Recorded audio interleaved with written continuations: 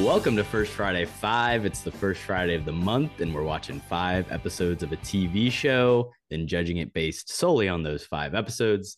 Today's show is Psych. As always, I'm Corbin. And I'm Corbin. Psych!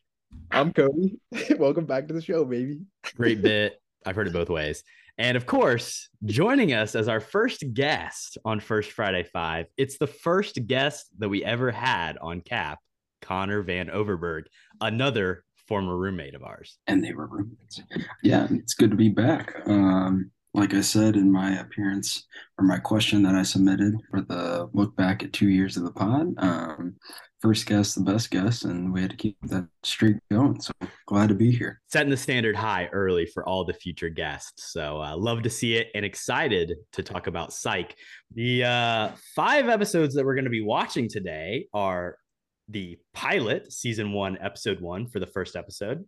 Mr. Yen Presents, season 4, episode 16, which is Connor's pick. Last Night Gus, season 6, episode 2, which is the highest rated episode.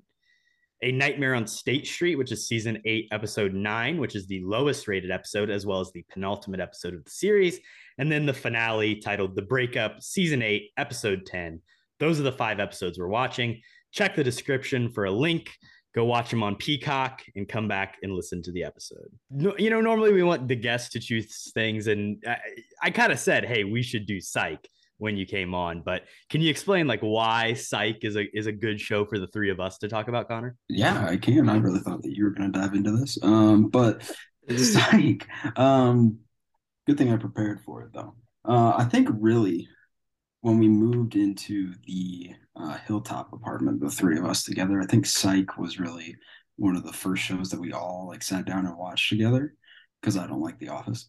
So I didn't really watch that with y'all unless I was just sitting there hanging out. But yeah, I think that Psych was the first one because Corbin, you kind of started watching it again. Yeah, I was doing a little rewatch and it just happened to I would have it on, but then we would all kind of just gather around the TV and we'd just be sit there watching. And then I think, Cody, had you seen Psych prior to that? You hadn't, right? Or no, I had. So you ended up going and rewatch, watching it all, right? Yeah, I believe so. I think I may have missed a few spots here and there, and it was a while back, so I don't remember everything about all the episodes.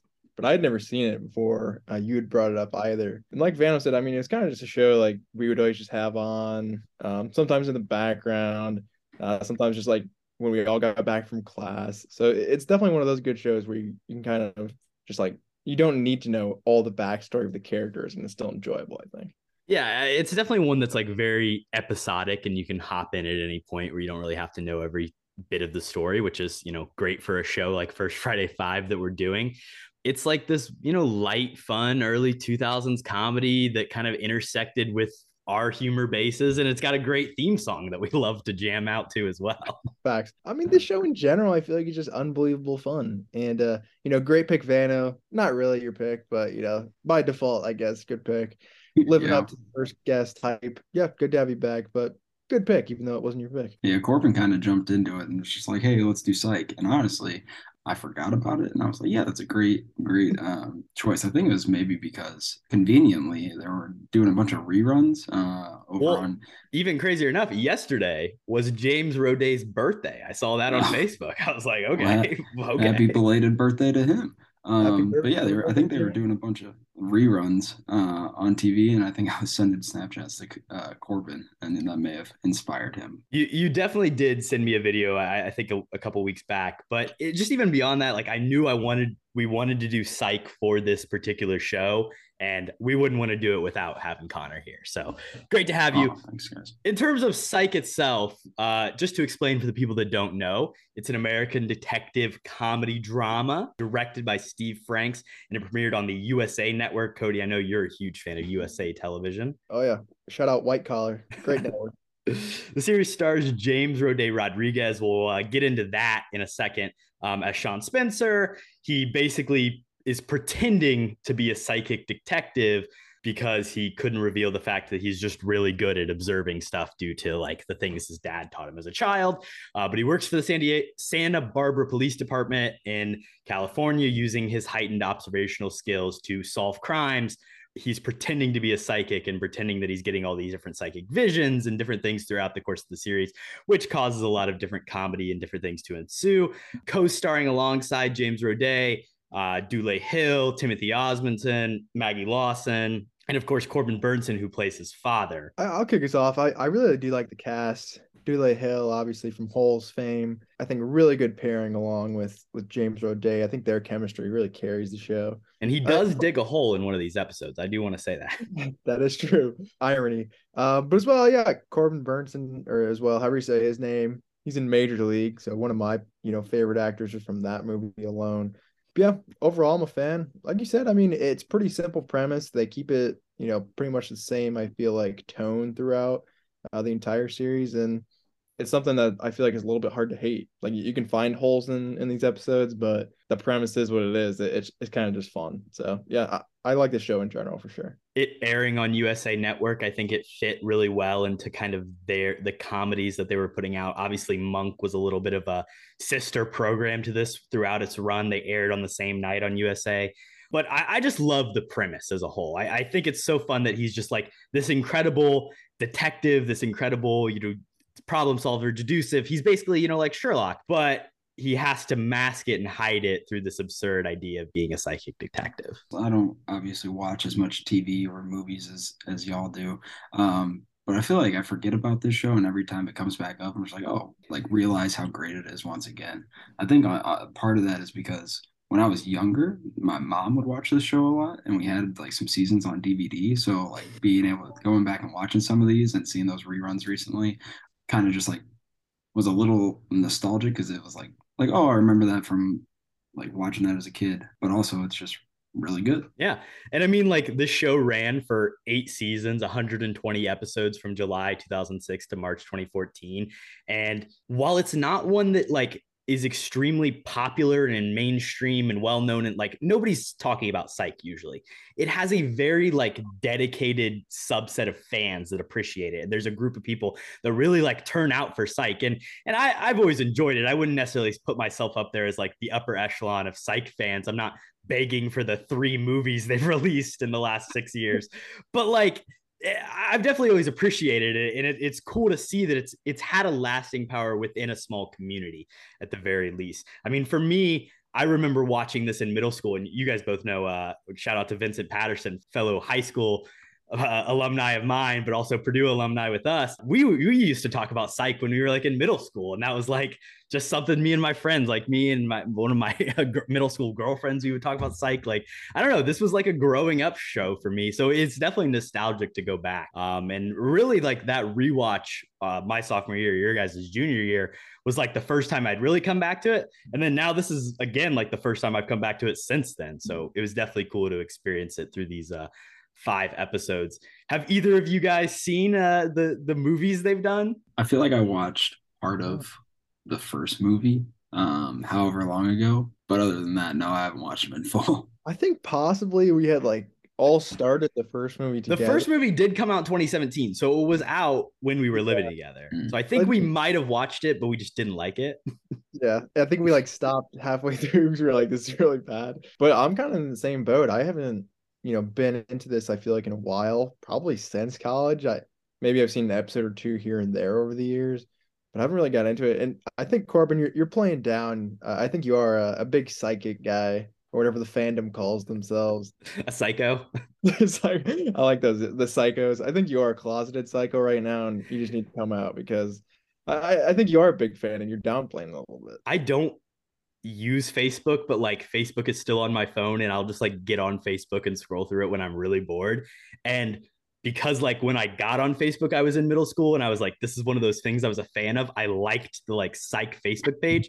So like I still get Psych shit in my Facebook timeline all the time. That's where I saw it was James Rodriguez's birthday yesterday. So it's like it's managed to remain a part of my life, at least in that form, I guess. Well, congrats on that. But yeah, I don't know what you're still doing on Facebook either, but that's Yeah, I know. But yeah, they did. They really. I never watched any of the movies. They released Psych 2, Lassie Comes Home in 2020. It was a Peacock pandemic drop, and then Psych 3, This Is Gus in 2021, which again is also on Peacock.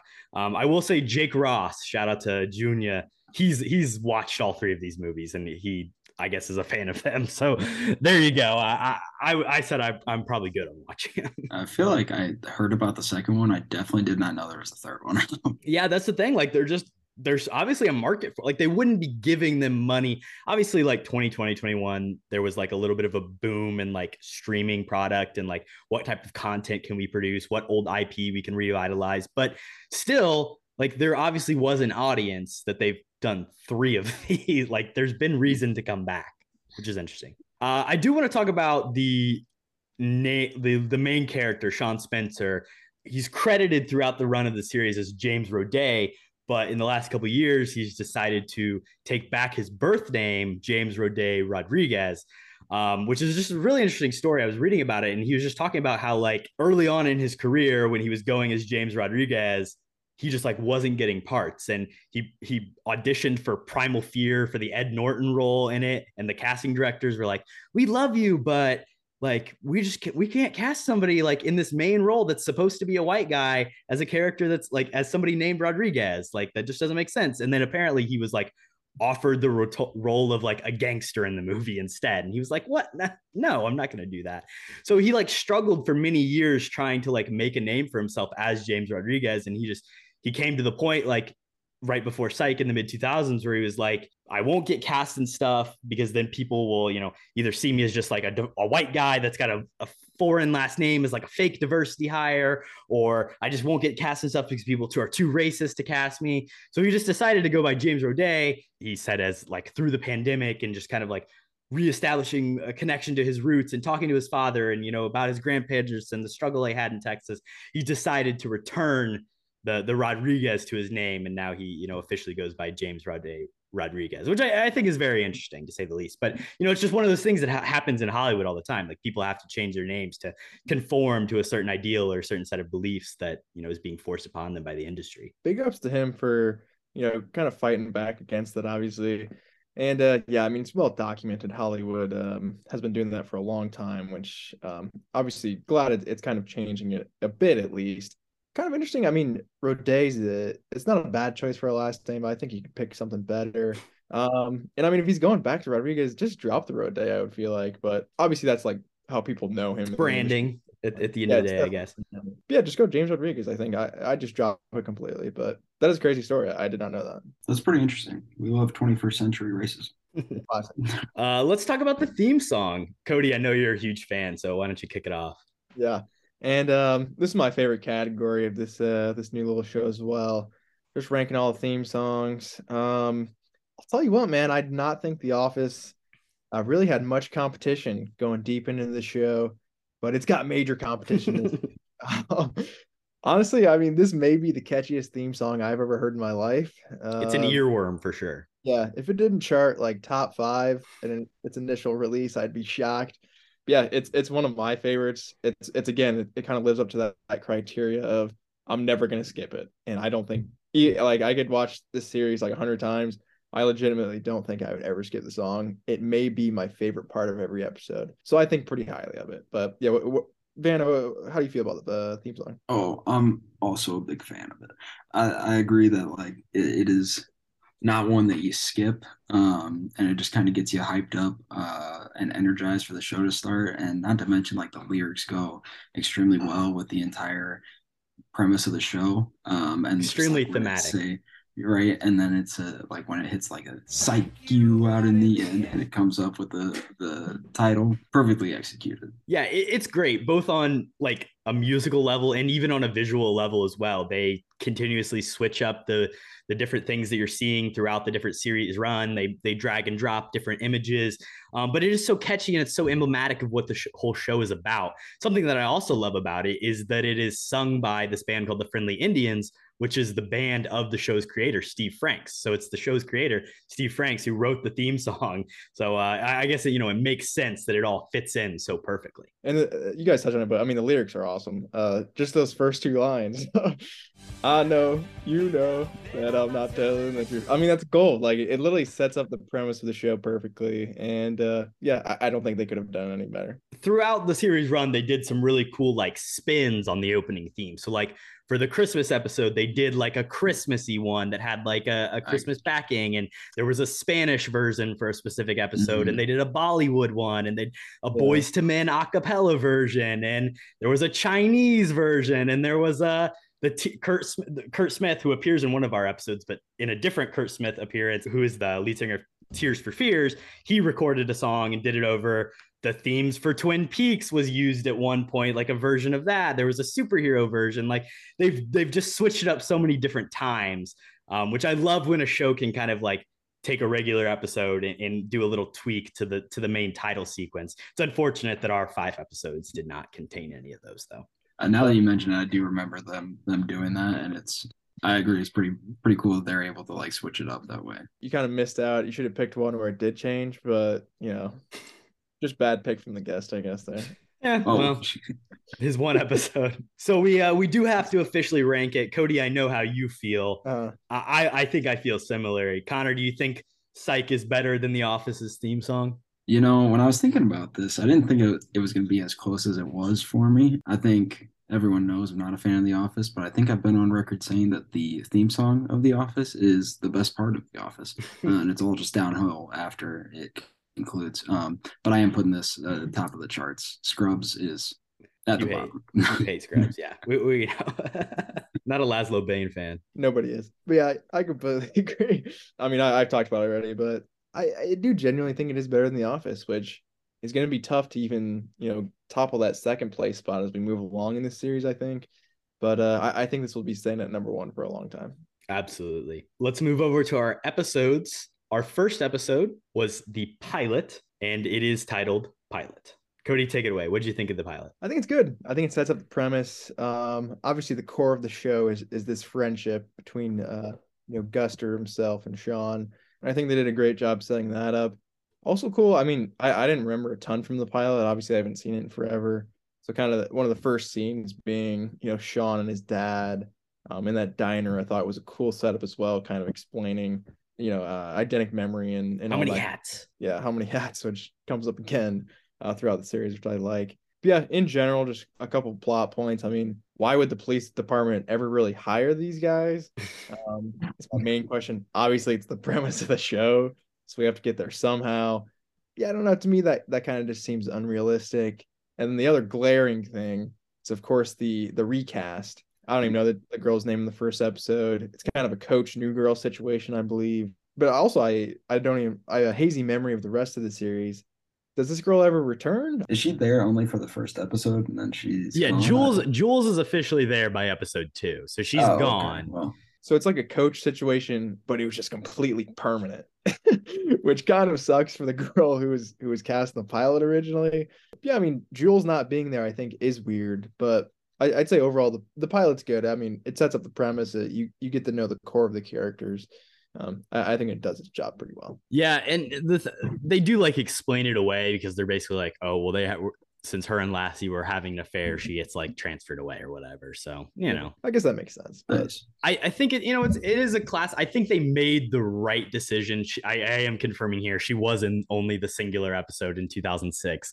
Wow. I don't know specifically what it was. If they recast her, or if she had another project she had to leave for, because oftentimes the way it works is you film a pilot way in advance, you shop it around in different studios, it gets picked up.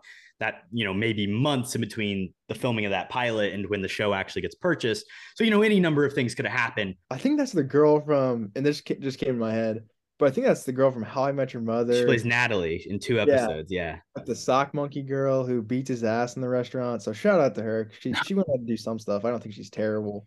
Yeah, she's like, she's been a TV player. She was on like 20 episodes of House. Was on an episode of Grimm, an episode of Grey's, an episode of Rizzoli and Isles, and she's on The Good Doctor. Like she's a worker. She gets her. She's not bad. She's still making her money. Like That's good. they should have brought her back for an episode where like maybe she's the murderer or something. I think that would be fun. Scorned by the lost love of Lassie. That'd been fun, but missed opportunity. Maybe they'll do it for the 5th movie or something. Hey, Cody, we do have a pitch coming up. So I should have said the door's still open. I didn't even pitch that, but whatever. I think the introduction of Maggie Lawson, which we obviously don't get to until much later, is extremely important to the show. Her chemistry with James Roday is off the charts. Funny enough, they like dated, but they dated only for the duration of the show. So they had a relationship from like 2006 to 2014. And that was it. Like it didn't last any longer than that, but they are incredible on screen. Even more incredible on screen are James Roday and Dule Hill, their chemistry, their relationship. That's really what this show is about more than anything, like Cody said. And I love their introduction. I love their just instant off the bat. They're best friends. They get along so well. I think the biggest thing is that usually when you have pilots of TV shows, they're kind of awkward and kind of really like introductory and kind of don't really flow with the rest of the TV show. I feel like for this, you can watch it and feel like it's season 3. I feel like the way that they do it and how like witty and Sean's personality is on full display immediately, and Sean and Gus's relationship is at its seamless as well. So like you can think that it is a different season and not the pilot anytime you watch it. I honestly, when I watched it when we were watching them for this, I turned it on. I was like, oh, this is the pilot, because I had seen it a couple times and I just didn't realize that this was like the first episode. And that's kind of where I thought of that. Yeah, I think there's just like an extremely strong understanding of character right off the bat. Like they knew who they wanted Sean and Gus to be. They knew like the relationship they wanted him to have with his dad. They knew exactly like the way Lassiter was going to be the antagonist throughout the series.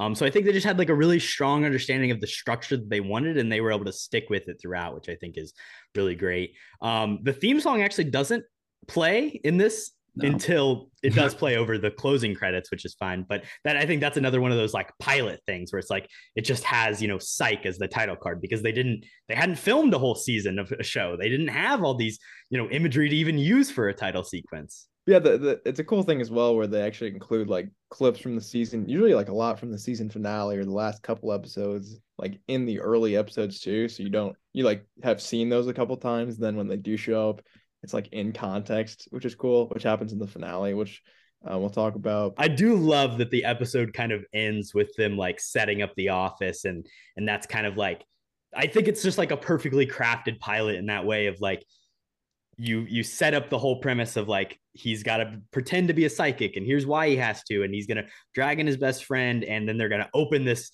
office, and then they just have this like cool detective agency, and that becomes like the main setting of the show moving forward, outside of like going to Gus's apartment or Sean's. Like, I hate that you see that shit in the pilot, because like I don't want to see these characters, like where these characters live. Just show me the psych office and the police headquarters. Also, the police department design I really like too. I think underrated part of the show is kind of those canopies and stuff. But yeah, really visually cool, I feel like. Great open floor plan. Yeah, agreed. Let's move over to our guest selection, which is season 4, episode 16, Mr. Yin Presents. I guess we should start with Connor. Why'd you want to talk about this episode? Yeah, this was one that like really not necessarily stuck with me, but I remember, as I mentioned, when I watched this as a kid, mainly because I was probably just scared, because of like the whole theme of it and the like serial killer vibe and whatnot. So it kind of freaked me out. So probably stuck with me because of that. I think I have learned that I have like an affinity for shows or movies and such where the protagonist meets their like their match essentially. So as these two know, my 2 favorite movies are probably The Dark Knight and Infinity War. Those 2 show or movies where essentially the hero does not win, and you're kind of put up against someone as equally as good as you, and you kind of and don't come away with the victory. And in this episode, he kind of pulls a Joker theme and then pulls his 2 loves away from him, and he has to choose which one to this is a very to Dark save. Knight episode. So it is. Which one came first, this or The Dark Knight? I think it was definitely this, right? This would have been like 2010 because it's season 4. Uh, So well, they just ripped off The Dark Knight, I guess. That's unfortunate, but well, they also ripped off the films of Alfred Hitchcock, which I do want to talk about. Is something that's really cool about this episode, and honestly, another episode that we're going to talk about also deals, very heavily in like movie motifs and movie themes. But I think it's super cool the way they integrate all the different Hitchcock stuff into this in terms of Mr. Yin doing it, and like the psycho kill of Mary's character is so perfectly executed, and just like all the different shots, and obviously the Vertigo reference with Jules up on the clock tower, or the clock tower in this case. I just think all that stuff is really great. Agreed. That's probably my favorite part of the episode as well. The most cheesy and campy one, which I love, is the North by Northwest plane, where it's just some kid in the park with his plane. I love that. Oh, and then the rear window at the end too, where Sean kind of has the view of the entire scene. Mm-hmm. I like that reference a lot as well. But I think this is a great pick for a specific episode. I know I was ragging on you earlier. It does have just no problem. It does have just kind of a little bit of a different tone than I feel like a lot of the normal episodes. And this is one that definitely stuck out to me as well, of like one I remembered when we did originally, go through this series, just because it is like very serious and very emotional at the end as well. And yeah, I didn't even think about the whole Dark Knight Infinity War thing. That does make sense on why you would like this. And he kind of does mean his match, but I mean, they still do win at the end, I guess, in a sense. So not exactly the same, unfortunately. Both the girlfriends survived. Sadly. He breaks up with the girl, so yeah, his relationship is ruined. I mean, there's just a ton going on in the episode, and I think maybe that's maybe crammed in a little bit too much at the end. Kind of just a reset for the remaining of the story, which I don't hate either. But great villains. I like Yang a lot too when they go and visit her. And then Mary's just such a weirdo. I think that's an interesting character too. But I need more information on Mr. Yin. There's a reveal at the end. I don't really remember. I have kind of restarted watching season 1. I'm not gonna lie. So I have a couple other episodes, but did they kind of reveal who it is in this episode? They don't reveal. So that's the thing. I want to. So Psych, I think of over the course of the series run, has like 2 main like multi-episode villains that I always identify. The one obviously being Carrot Yule's Despero, Princess Bride Boy, but then of course Yin and Yang is the other one, and there is further episodes that explain the rest of what happens. So while they do like win in the end, obviously they don't catch anyone, they don't figure out what happens. It's kind of more of just like a cliffhanger, and then later they're gonna discover that it's Yang's father. I think, right? That's what the reveal ends up being. That's what the internet told me when I looked it up. Yeah. But the thing that you referenced at the end of this episode, it's revealed that like there's a picture of Yang and young Sean together, which is a strange thing that they try and throw in. Kind of a weird reveal, and that's why I appreciate you guys clearing that up, because I was like, is this something bigger? Should I know what this is? But it's not really. It's kind of a weird off reveal. But yeah, I do like this episode a lot. I think having a really compelling villain like that and kind of integrating the Hitchcockian themes in it as well was kind of a perfect combination. So yeah, definitely a good pick, I think, for a favorite episode. They play off like movie spoofs a lot. Spoiler alert, the next one that we talk about last night, Gus, is kind of like The Hangover. I know they do one for like Clue, and there are probably some other ones in there. But yeah, definitely I don't know if this is the first one, but definitely a big theme throughout the entire TV show. Sean and Gus, or Sean specifically, loves his pop culture reference. And then beyond that, the show itself loves to make the pop culture reference. Like you said, Last Night Gus, which is our next one, is very Hangover-esque. The one after that, Nightmare on State Street, is filled with horror movie references. So I do love the line of she gets overly stimulated by color, and then Gus goes, "What about my face, Sean?" Yeah. Gus always has the best, just like concerned jokes. Gus was low-key the MVP of the episode as well. I mean, him holding back the clock tower on his own, I think needs to be mentioned at least. Just the most underrated character, I think, in the show in general, too. So yeah, shout out Gus. He's got great one-liners. Something I wrote down for the pilot, even the whole like reason they discover who the killer is because Gus finds medication for like dog bites in the cabinet, and like he uses that and conveys that to Sean, and that's how he figured. So it's like Gus is always, he's an integral part of these investigations. Shout out Guster, underrated. Bert. Bert.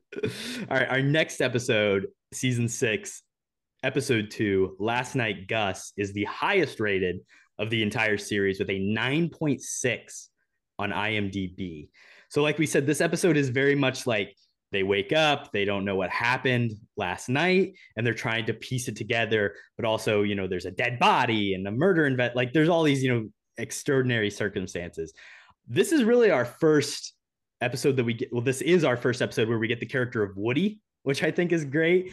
He's a later season addition. He plays the kind of the coroner, but he's just like the most off the wall, weird comedic relief character in the whole series. And I think he gets a real chance to shine throughout this episode. Yeah, I like this episode. I think Woody kind of just overall, I don't know. He's kind of, like you said, kind of just a kooky character. I think this episode, it does work. I'm a bit surprised this episode is rated as high as it is. I mean, 9.6 is pretty ridiculous. But there's just a lot of, I think this is kind of just like the smoothest episode comedy wise that you can do for this show. And it kind of like the cast is I think working on all cylinders together. It does a great job of highlighting all supporting members extremely well. Yeah. I was going to say, especially Lassie, because I feel like usually he's against odds with, this duo, but he's in it with them this time, which I love. And they're kind of keeping Juliet, out of it, which normally is not the norm, I would say. So love seeing Lassie kind of work together with the boys. A really cool detail with that is like throughout the beginning of the episode, he like calls them Sean and Gus because it's like he's like actually respects them and is on the same playing field, but he would never like ever call him Sean. It's always Spencer. Yeah, no, shout out Timmy Oliphant as well. I think a really fun actor, and he doesn't have that much to do, I feel like, throughout the series. This episode he does. My favorite moment that I want to shout out to, well, there's a couple, but the first one is, of course, the donut reveal of them knocking that down. And it's just the constant callback of being like, oh, like, that didn't happen. Let me see the footage. And then the footage is even worse than they can imagine. That happens a couple times. And then the weird slow-mo explosion with them jumping off the balcony. It's weird, but I think it really works, especially for this episode. And that is probably my favorite moment of the episode as well. But yeah, a lot of really small, like super fun stuff in this one for sure. They had 2 of those slow-mo. Them walking into the bar. Yeah, and I was slightly confused, but I was like, all right, we'll go with it. Those are good ones, Kelly. But do you know what the best part of this episode is? Oh, tell me. Do you remember what the killer's name was? I don't. Actually, I have that later on in the show, and I couldn't remember his name, and I was too lazy to look it up. Leroy Jenkins. Oh, that's right. Leroy. Weird, like such a weird reference for them to make. So strange, and it's great because when Sean like says it, he's like Leroy. He does it. I mean, it's awesome. Yeah. Shout out Leroy. He deserves it. Like all the jokes in this are extremely tight. Like whether it's Gus getting his chance to finally say, that's right. The last night Gus had some serious game, and the fucking like Ed Lover showing up for whatever reason. They bring up the Bud from the Cosby Show thing, which is a running joke. Like they're firing all cylinders. I think drugged Gus at the end when the guy's pointing the gun at him is just comedy gold. Dooley Hill, just give this man an Oscar. I mean, come on. He's deserved it since Holes. He needs his big break. Deserved it. Yeah, I think the one thing this episode was missing was the Holes reference. Which they do, a couple times in the series as a whole. But I think that would have been the perfect cherry on top of this episode. But yeah, unfortunately didn't get it. Also just like when Corbin Burnson Henry finally shows up in the episode, that's like also just another, like he's not there the whole time. And then it's like, oh wait, he wakes up in this motel and he's not wearing pants. And it's just another great moment of comedy where it's just like, it just keeps firing. Yeah. And for some reason he never gets his pants. Like even, I think one of the last jokes of the episode is they're all sitting in that room and the chief's like, are you still not wearing pants? Like what is going on? So he always has a later addition to the episodes, but his comedy, I think, does bring this series up a lot. He's a strong addition, I think, to the cast overall. Yeah, I'm a big fan. Oh, yeah, he's great. Something that I think is a little bit unfortunate about this, and really like all these episodes, is like Juliet does not, like none of these are Juliet-centered episodes. And like this one specifically, like she's on the outs. And even though like her and Sean are finally dating at this point in season 6, it's just like none of these episodes really get to tell her story, unfortunately. So I think that's probably our biggest miss out throughout these 5 episodes. I definitely like Juliet as a character. I'm glad they made the switch back on the second episode of the entire series. I think the ending scene where they have a shootout in a 5-foot apartment is pretty great. And still nobody can hit each other. Like Gus goes, they're shooting that guy's TV. That's your TV. That's your TV, buddy. Shout out Guster. Again, he always comes through. He's the guy. Him and the blueberry. They'll always save the day, even if it gets destroyed. Not sure how they were still driving that thing around. Just a scratch. Let's move on to our second to last episode, which is also the second to last episode of the entire series. The lowest rated episode at a 6.2, season 8, episode 9, A Nightmare on State Street. Whereas Mystery Inn Presents was a Hitchcock episode, this is all about classic horror tropes. It references countless zombie movies. It references the Evil Dead franchise, Texas Chainsaw Massacre, Nightmare on Elm Street with the title, and the whole, dream thing, Silence of the Lambs. There's a "What's the lotion in the basket" scene, Children of the Corn with the creepy kids at the school. It's just like all this classic horror iconography that gets constantly brought up. I also love that Bruce Campbell is playing the character, the sleep therapist character, because one, he gets previously referenced in our Mystery Inn Presents episode. Sean says, "Oh, I read Bruce Campbell's book and it's better than yours." And then he appears as an actor in this one. And in 2, he of course is, longtime Sam Raimi collaborator, which takes us back to our episode that we did, the original Spider-Man, all the way back in season 1 of Cap. So another connection there. Shout out Bruce Campbell. Look at that. How convenient. Shout out season 1 of Cap as well. Go check out that episode. Classic. This episode, though, is not good. No. I was going to say that. I'm not a massive fan of this. I think having Bruce Campbell there does make it a little bit better, just because it does, it hits it really hard on the head. The entire episode of, they're doing the classic horror movie tropes. Like, we get it. But Bruce Campbell being there is fun. I think this episode just got a lot going on. Kind of just like an incoherent plot. It's kind of like they were trying to do Inception with horror dreams, and I just got lost and stopped caring where it was at one point. And yeah, also William Zabka's there as well. Hashtag sweep the leg. But yeah, kind of just a weird episode, and I kind of just like lost track halfway through and didn't care enough to try and figure it all out. Yeah, I was definitely watching this after work yesterday and fell asleep during it because I got so confused and slightly like. What were your dreams like? What were my dreams like? I just dreamt of getting hit with a giant fly swatter. Schmack. Yeah, that joke I just don't think really hits.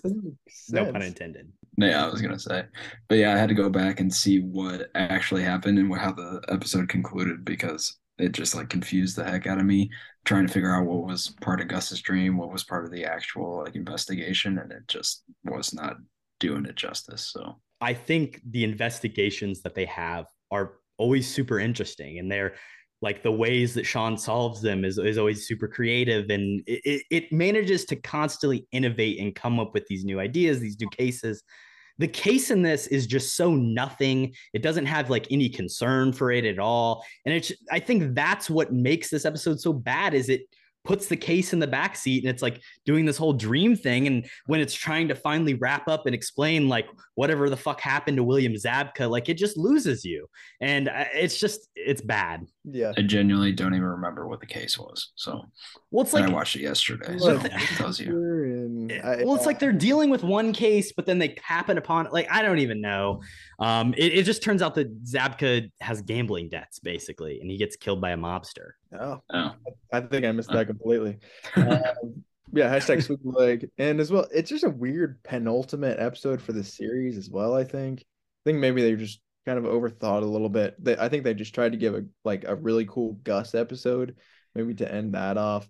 But it's him just basically screaming and running around for like 45 minutes, which, it does get a little bit old by that point. But yeah, still not a terrible episode, I don't think. Maybe whatever it was, 6.2, 6.4 is a little bit harsh, but yeah, not the best this show has to offer by far, I would say. I will say I'm a big fan of a nice Gus scream and run away, but I agree. It happened a little too often this episode. I think that's probably why they did it too, because everyone's like, "Oh, I love when Gus like freaks out when he sees a dead body or something." But I think that it's just a little bit of overkill. Yeah, both of this episode and the finale are really concerned about like wrapping up Gus's character. And then in the end, they kind of just like are like, yeah, actually, we don't really give a shit. Like, they're just going to be together and be best friends forever. But like, I think you can see this episode as like, because the whole thing is like Sean keeps leaving him in his dreams and he has this like fear. So like I think there's like a cool idea and theme there of like the show is coming to a close. You have to like reckon with that, and you're these characters are leaving you, and like Sean is gonna be abandoning you, Gus. Like you can feel it happening, but then like it just does not stick that landing whatsoever because it tries to like revert back to the whole like to solving the case, and then it doesn't even really wrap up or explain like what's going on with Gus at the end of the day. Like it's just like kind of it's like it's all good. Yeah, he has like another nightmare to end the episode, and Sean just comes over and they drink milkshakes, and that's how it ends. Well, and then the final shot we got to talk about, which is the most camp thing ever, is they turn to the screen and they've got these fucking colored contact lenses in. Oh, it's scary! Woo! Yeah, great ending. It is kind of an interesting theme, I guess. I didn't think about this of it being like, oh, Sean's gonna leave Gus. I mean, that is pretty much what happens in the finale, but it's not like touched on at all. So, and like, I don't think him having nightmares is really talked about at all before this episode either. So, kind of just a weird outlier, I think, altogether. We'll keep track of the guest stars in this episode. We had William Zabka, Bruce Campbell, and then also Kurt Smith again shows up and says he's listening to his own song. And he's like, it's very Rob Thomas of me. Oh, So 3 guest stars in this one. We'll move over to season 8, episode 10, the finale of the show, titled The Breakup, which has some guest appearances from Billy Zane of notably Titanic fame as kind of the villain of the episode. And then Val Kilmer makes a like one-shot cameo, which when I saw, I was like, I had no memory of that happening whatsoever. Yeah, I did not either. It's kind of just, and that was like a character who I think was mentioned a bunch of times throughout the series. They constantly bring up like, oh, Detective Dobson, this detective, like he's, but you never see him. So like it works out as a cool moment. And I do have a little bit of background on this. So the whole thing is that throughout the series, Sean is constantly talking about William Zabka and Val Kilmer as like his 2 favorite actors. So they got Zabka to come in for the penultimate episode and be like the final guy who gets killed or whatever. And then they get Val Kilmer to do a one-shot cameo because it's Val Kilmer and you're not going to get him to show up for more than that. Apparently Dule Hill had like a friend of a friend who knew Val Kilmer, and he was like on the phone with him, and he was just like, I just put him on the spot. I was like, are you coming on the show or what? He was like also on a cross-country show tour doing like the Citizen Twain like on stage, and Rodriguez like came to the show to like have a face-to-face with Val Kilmer and like really like went up to him and was like, you got to come. Like, we need you to make sure this cameo happens. And they got it. So Kilmer said it was easier to just do it rather than dealing with James Rode Rodriguez constantly pestering him. I mean, why is Val Kilmer all high and mighty all of a sudden? I mean, what is he doing? He's not actually busy. Kind of weird, but yeah, I think that's cool to have him on if they really wanted to have him on that much. And yeah, it was a fun little scene, I think, at the end of the episode too. So I dig it. I hadn't picked up on them mentioning like Officer Dobkins or whatever his name was, so I was very confused when that happened. So yeah, that was that was my take at the end of that. Fair. But in general, I do like this episode. I think, and going back to what I said a bunch earlier too, but it really does highlight, what is the true, I think, backbone of the show, and that's, Gus and Sean's relationship. That's the main focus of this episode. And I think it's a really good ending. It has a weird start where I was like, why is Sean like narrating into a camera?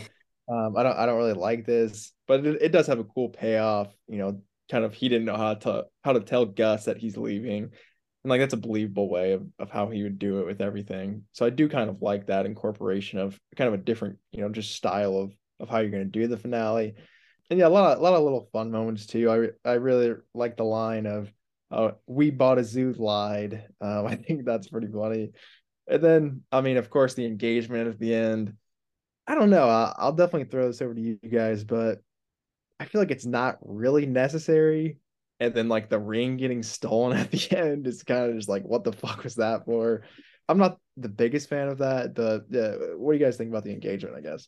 Ending the show on an engagement, I think, is the right move. I think this show, you're wanting to see their relationship blossom from episode 2 to the finale. So, he gets to have his moment with Gus at the end, and yes, he needs to have his moment with Juliet as well, where they get engaged.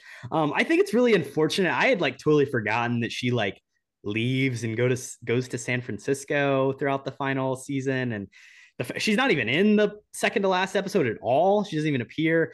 And then in this one, she's just really just shows up at the end and is on phone calls with Gus, which again is just like, I think it's really unfortunate that that's like the direction that they took with that character. I guess it was like contributing to the nature of it ending and having to have like Sean leave Santa Barbara.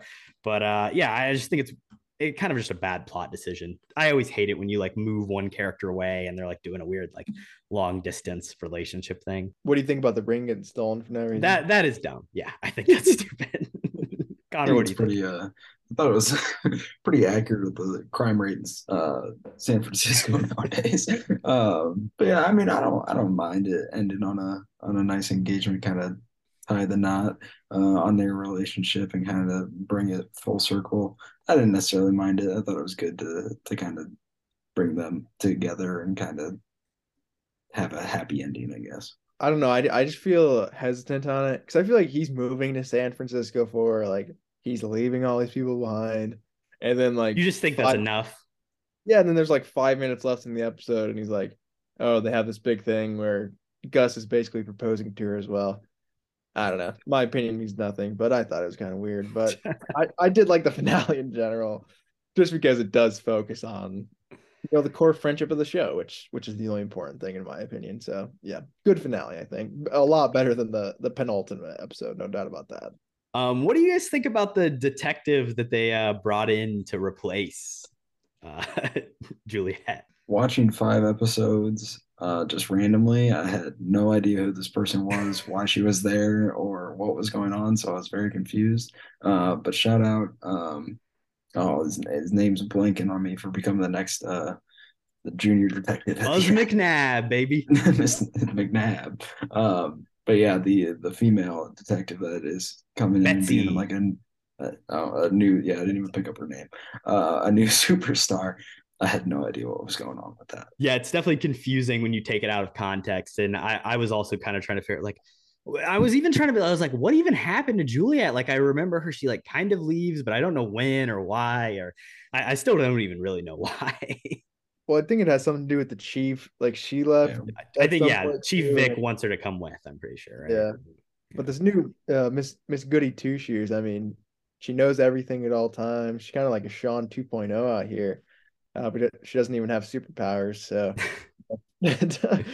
I don't. You could have said like 10 different names, and I would have never in a million years guessed Betsy. You could have given me like Betsy versus any other name. I guess Lassie probably calls her Detective Brannigan, but still, even then, like yeah, that's fair. But that is a cool moment, I think, at the end. Officer what's his face? I mean, he's in the pilot too, kind of pilot to finale. His arc is kind of cool as well. They said it would be like the lowest test score of all time to be a detective, which I thought was a funny line. But it's cool as well to see Lassie in the head seat as well. I think his arc from the pilot to the finale is pretty full circle as well. He also has a kid now. I didn't know that because in the end his scene on that. But yeah, he gets a woman and a child. Yeah, doesn't he get married? I think he gets married at the end of season 7, and that is like when Juliet discovers that Sean isn't actually psychic. Is like that episode. Oh, okay. I do remember there being like late season drama at some point in time, but I've never really watched those episodes. I think one really unfortunate thing is that I thought it was cool that we just so happened to have season 8, episode 9, and the finale, like the 2 leading up to the finale, back to back. But to add on to why Nightmare on State Street was so bad, like it gave no context to like helping wrap up the show. It doesn't really fit in the context.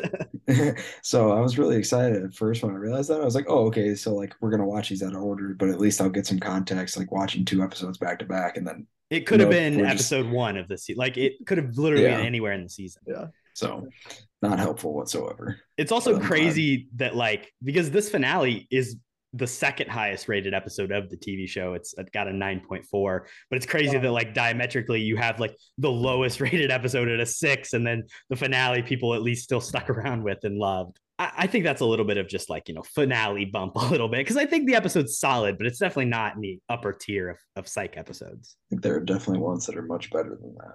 Also, that's got to be one of the biggest jumps in TV history from episode to episode, I would think. 6.2 to 9.4 or whatever. That's pretty wild, I feel like, IMDb wise. So nice little trivia there. I like that a lot. Any other final thoughts on the finale, guys? Gus is the GOAT.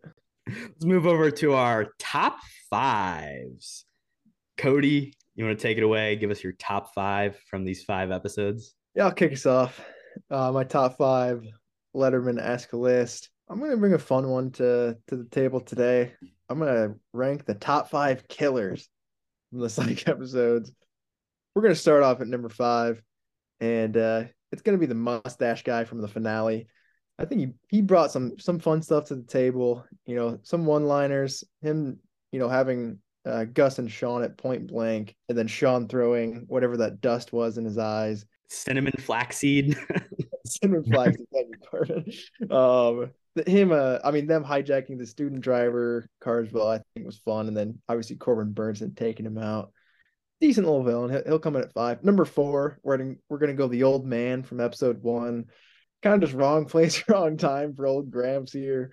And the dog ratted him out. So kind of just tough look overall, but decent little character. I didn't hate him. Moving swiftly along. I didn't have his name originally, but thanks to Vano, it's going to be Leroy Jenkins. He's not really in the episode too much in obviously the highest rated episode, but I think he's pretty good. The shootout at the end, brings some depth in his character, and he's one of the most wanted men in Santa Barbara, so you got to put him high or he's going to come after me. Coming in at number 2, I'm actually going to slot Yang in here just because I don't know who Yang is, so I don't feel comfortable putting him there.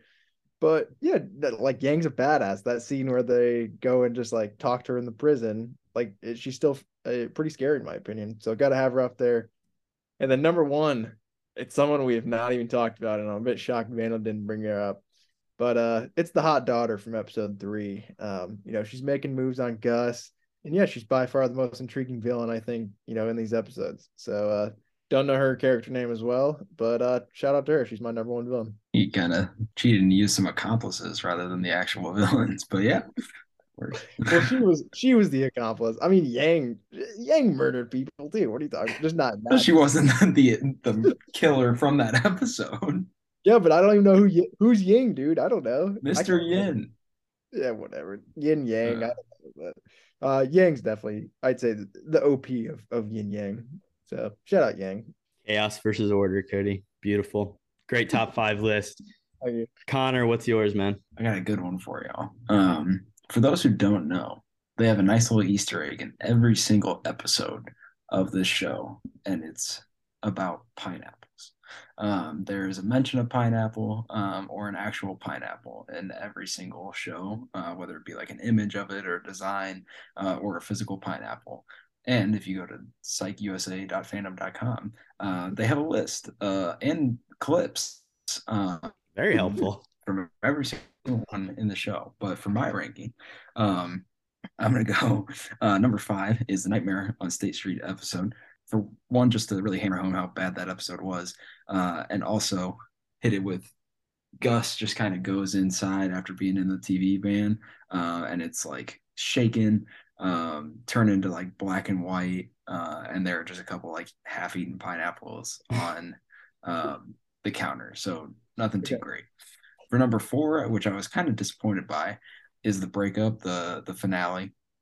The pineapple in this episode is just on the windowsill in Henry's apartment when Sean goes there for some reason. I feel like they could have done much better with it to kind of reference it, bring out a full pineapple like they did for the first episode. Spoiler alert. But I think it would have been great if they brought it up when he was proposing, or even when they get in the car after the ring was stolen and they reference the first episode. Spoiler alert again. And he mentions oh, hey, you finally cut this up for the car ride or something, and go off. So that would have been great to see, but they really dropped the ball, in my opinion.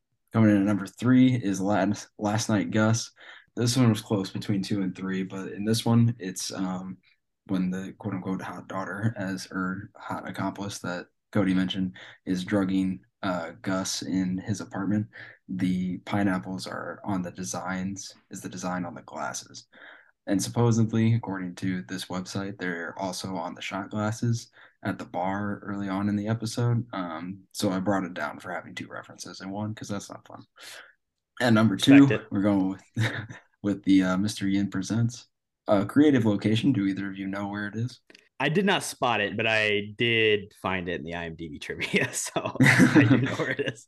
So yeah, so when they're in the park and they're running up the stairs, Lassie and Juliet are running up the stairs to try and track down Mr. Yin. It is at the top of the fountain that they go to. So a unique place, and kind of unexpected during like a high intense episode. Coming in at number one is the pilot, the OG, the first time it's shown.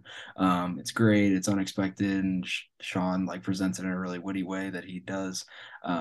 With everything else, kind of adds to the seamless character development for off the start. But they're essentially in Gus's apartment, and he just pulls it out from around the corner. He's like, "You want me to cut this up for the road?" I'm driving. Where are your keys? Never mind. I got them. Ooh. Should I slice this up for the road? I love that initial one. It's such a great like little one-liner right before the scene cuts to kind of wrap things up and give you a laugh before the commercial. I read online, I don't know how true this is, that was like an improvised thing where there was just like a pineapple on the set and he like picked it up and added that on at the end of the scene.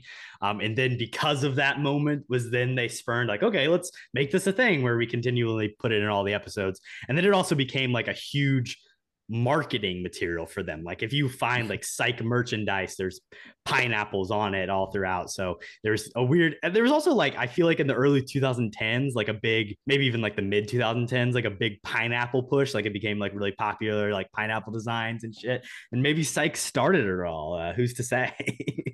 Psych starting national trends out here. I see it. It's also references Sean's go-to housewarming gift is a pineapple. You should always bring it for a housewarming. My top five is going to be my top five Sean observations. There was a ton to choose from throughout the series run. One of my favorite things is how they kind of establish the way his like observational skills work very early on in the pilot episode. And then they stick through it, like stick with that methodology and that kind of style throughout the entire series. It's, the camera pans, it like the item gets highlighted. It's got a cool little sound effect, and it's just like super consistent. And it's also super clear and concise of this is how it works. This is how Sean understands things. And even when you may not put the pieces together like he does, it's always very clear what he's seeing, and then you kind of get to follow along with it.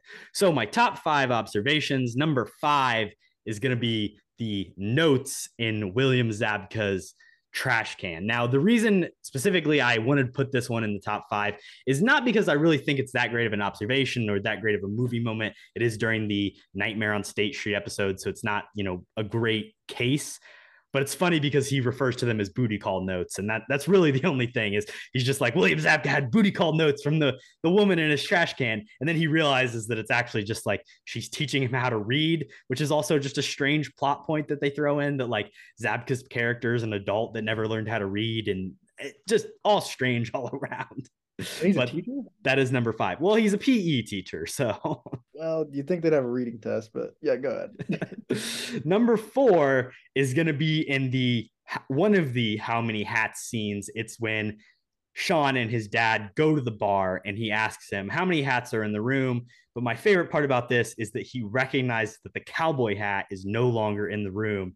He closes his eyes. He's going around how many hats, he counts them. And his dad asks him, well, what about you forgot one? And he said, no, I didn't, because the cowboy hat walked out from when I closed my eyes to when I got to the final end of the count, which is just enough. Like that's like in the pilot episode, it's like, oh shit, like this is the power that this dude has. Like he has this strong of observational skills, which I think is a great thing to establish very early on. Number three is the giant yin yang symbol that he discovers out of the formation of the woman's body in the rock. I think it is a ridiculous one because it's like, one, how did you possibly like see this as a yin yang symbol.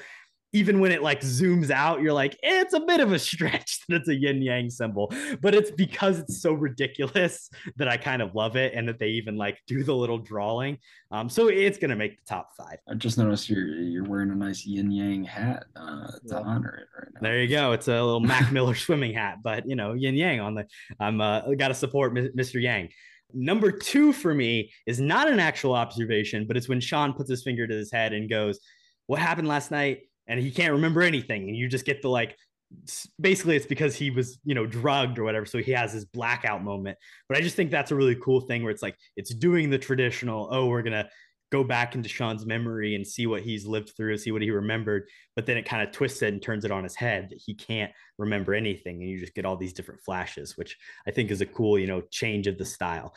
And then number 1, also in the pilot, is at the end of the episode, Sean solves the case, he's talking to his dad, he looks over to his dad's front seat, and there's a newspaper clipping of Sean kind of being in the paper of, oh, you know, this guy's psychic detective solves case, which I just think is a really sweet and awesome little character building moment where it's like Sean and his dad have never had a great relationship. They still don't really get along in a super great way, but it's this little thing to show like, hey, he's really proud of what Sean's doing right now. And even though he says he doesn't support it, he's going to be there to help him. And he's going to be there to, you know, he's proud that he formed his son into this kind of, you know, little detective. Very wholesome. Had to be number one for the wholesomeness. Great ending to the list there. Yeah, the yin yang one specifically, that would probably be my favorite too. It is a little over the top, but I think that is really cool, just like set design as well. So good list. Let's move over to our pitch. I'll get us started here. I don't really have anything too in depth. Obviously, we have mentioned they've done 3 TV movies following the conclusion of this. So in case that they have, you know, done any of our pitches, don't sue us for copyright infringement. In the finale, they reference Monk, which I said is kind of the sister show of Psych. It does take place in San Francisco, and Chief Vic at the end is like, oh, we already have a guy that solves crimes, and he's in there, you know, alphabetizing the pantry or whatever, which is like a Monk reference. So my pitch is, let's do it. Full Monk Psych crossover. We want Tony Shalhoub, Men in Black star himself, now star of Marvelous Miss Maisel, giving me Monk and Psych in a crossover. And if we can't have that classic San Francisco show crossover, let's get some other classic San Francisco properties. Full House, bring them together with I want to see Uncle Jesse and Psych solve a case. Maybe That's So Raven, another great one. Ant-Man, can Scott Lang and Sean Spencer maybe do a little something? Dawn of the Planet of the Apes takes place in San Francisco. Maybe Sean, you know, has to fight a monkey. I don't know. There's lots of San Francisco properties that we can pull into for a little future Psych crossover. Yeah. I think every single one of those are absolutely great at this, and they should run them all. It's the world of IP that we live in. It only makes sense to build upon these franchises and create more crossovers. This would be bigger than the Men in Black 21 Jump Street crossover. We need the Psych Planet of the Apes crossover. That's a hard one to beat, but fair enough. What's your pitch, Cody? Yeah, a couple ideas. I feel like, I mean, most of these in general, you could just do like a 1 episode sort of spin-off like they do for a lot of other ones. Just a couple rattling off the bat here. I was thinking Psych on a safari. I think that'd be a lot of fun. Get some animals involved in some crime. Psych in space. I mean, that's obvious. I don't know how they didn't do that one. You heard about Pluto? That's messed up. You heard about Pluto? It's messed up, right? Yeah, true. The 9 planets. He keeps mentioning it too, so that would make sense. That honestly, that should be a pitch for their movie. When the Fast and Furious eventually go to space, just fucking Psych should be there for some reason in the space station. Past that, I thought as well, like pairing him up with a detective. Sherlock Holmes would of course be a fun one. Maybe do like weird time travel episode, or just like a period piece where they're solving with Sherlock. Another one, and I mean, we're already talking superheroes. I know Connor likes Batman, so might as well throw him into the fray here too. The world's greatest detective versus the world's greatest detective. You'd have like a Riddler or a Joker, I guess. Either would kind of work, where, you know, Sean's helping Batman, you know, kind of do all these weird riddles and stuff. I think that'd be fun. But my actual pitch, it's gonna be Psych and the Muppets. Did they do like a musical episode? They did do Psych the musical as like a special between season 8 and season 9. I love it. Cody, we might need to start a whole show that's just watching TV show musical episodes because there's so many great ones. Yeah, that is true. I feel like that is a pretty common trope. But yeah, I think the Muppets is perfect for this too. I mean, they even had a, kind of a detective-based Muppet movie in Muppet Most Wanted. So I think it's perfect. You pair up Kermit the Frog and Sean, and pretty much they can solve any case, I would say. So that'd be my big pitch. I honestly don't know why they haven't done that either yet. But yeah, there's a ton of stuff I think that you could cross over with this pretty easily and make a lot of good content. Connor, what do you think, man? Yeah, man, I guess it's good that I'm going last because I took a much more serious approach to this. We appreciate that more than Muppets and Psych. Or so The Muppets I are mean, dead serious, bro. What are you talking about? I took a very basic approach to this and kind of just following Sean and Juliet after the engagement, maybe many years down the road, and maybe they have a child that has inherited Sean's gift or maybe his own or their own gift, and kind of maybe Sean and Juliet are out of the game as Henry was, and this child gets into the same concept of an idea that forces them back into it, and just brings a whole gang back together around this kid. So that was my pitch. Pretty basic, no Muppets or Ant-Man, but I feel like it's a pretty good idea. I like it. Look, classic legacy sequel right there, action. I mean, yeah, no, I actually really like that though, because I think like you could do a whole really interesting thing of like how does Sean handle fatherhood and trying to be different from the mistakes that his own dad made, but then also maybe trying to develop these observational skills, because it's like the show kind of has to deal with that throughout of like, yes, Corbin Bernsen's character Henry was a bad dad, but he also like made Sean into the detective and the person he is today. And now, he's kind of able to, try and reconcile a little bit of the mistakes he made as a father throughout the series run. But I think doing something with Sean and Juliet's kid, I mean, it, like Cody said, it's the perfect legacy sequel, makes sense sort of thing. Yeah. And hey, maybe since Gus is there as well, maybe he finally settles down and finally gets a line to work on a lady, and maybe they have a kid of their own, and you just follow little Sean and little Gus going around everywhere. I would watch that. Solving maybe school crimes. Yeah, there you go. Or maybe they team up with the Muppets. Yes. There we go. We found it.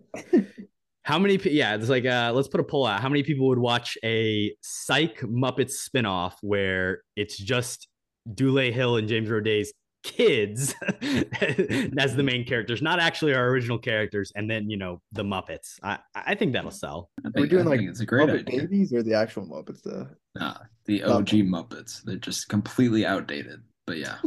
What about Elmo? Can you be there? Hell no. Scrubs did the Sesame Street episode, so I guess that they beat into it. I haven't seen it.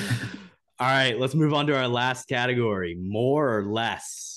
Would you guys watch more than these 5 episodes? It's a tough one because I've already seen most of the series, but I'm definitely gonna say more. Like I mentioned earlier, I mean, I did actually continue watching season 1 just because I was interested in kind of the rest of that because I forgot most of it. Yeah, it's kind of similar to the Scrubs where I feel like I will continue watching this show slowly over time, but yeah, definitely more than 5 for me. I agree. As I mentioned before, I don't watch as much TV and stuff, so to see this like having reruns on TV or whatever was really cool and kind of reminded me how much I enjoy the show. So yeah, I'm probably with Cody.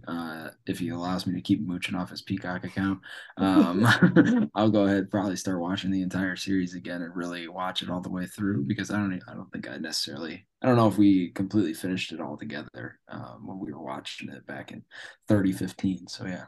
Yeah, I think I would definitely say you should go watch more than these 5 episodes. I will say, like, these 5 together, I could understand watching them and not really wanting to pick up the rest of the show because, like, the finale is, like, not the greatest finale of all time. Obviously, the 4th episode is, like, the 4th one we watch is, like, so bad. The pilot is just okay. The Mr. Yen Presents one is in the middle of a, like, 3-4 part story. And then, the Last Night Gus is really the only one that if I would just show maybe that singular episode and then you'd be like, oh yeah, I'm definitely locked in for this whole series. But, definitely watch more Psych. People need to know more about Psych. It doesn't get enough love, not enough pineapples out there. True, more pineapples. And I think Peacock's a little underrated too. Vano, you can definitely keep using my account. This has become a Peacock podcast, essentially. Hey, our last 2 movies have been on Peacock. We've got this. got good TV. I just checked out the John Wick franchise as well on there. So, decent little streaming service. It's got some good stuff. It's got Tar too. I mean, some Oscar winners as well. Great. I wouldn't be surprised if our spinoff ends up on Disney Plus though. So yeah, probably. Yeah, if the Muppets are involved, definitely. It's on about the same level of this recent Mandalorian season in quality, equally bad. Oh, I haven't seen it. I would be remiss to mention, Corbin Burnson, Henry Spencer. He does, have the same name as me.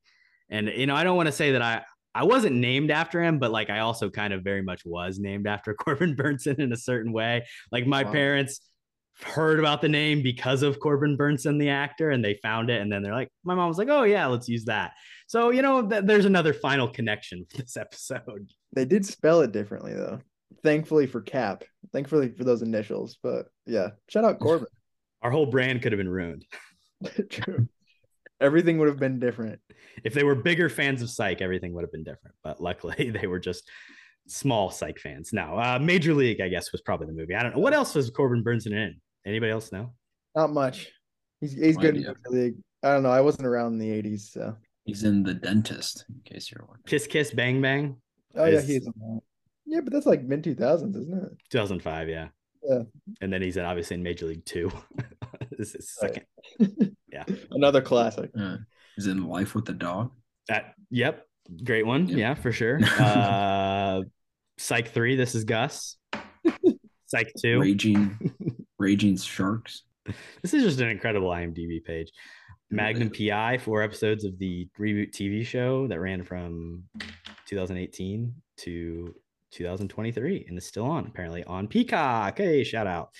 Any final thoughts on Psych, guys? I do think it's a good show overall. If you haven't seen any of the episodes, I would check it out. Definitely when I were back, but just wanted to shout out Connor Vano. I mean, #1 guest on the pod in general for movies. And then, of course, I mean, if we start a new series, he's got to be the #1 guest too. But yeah, just wanted to throw a shout out to that because I think that's pretty cool. Yes, definitely wanted to say thank you to Connor for coming on. I appreciate it.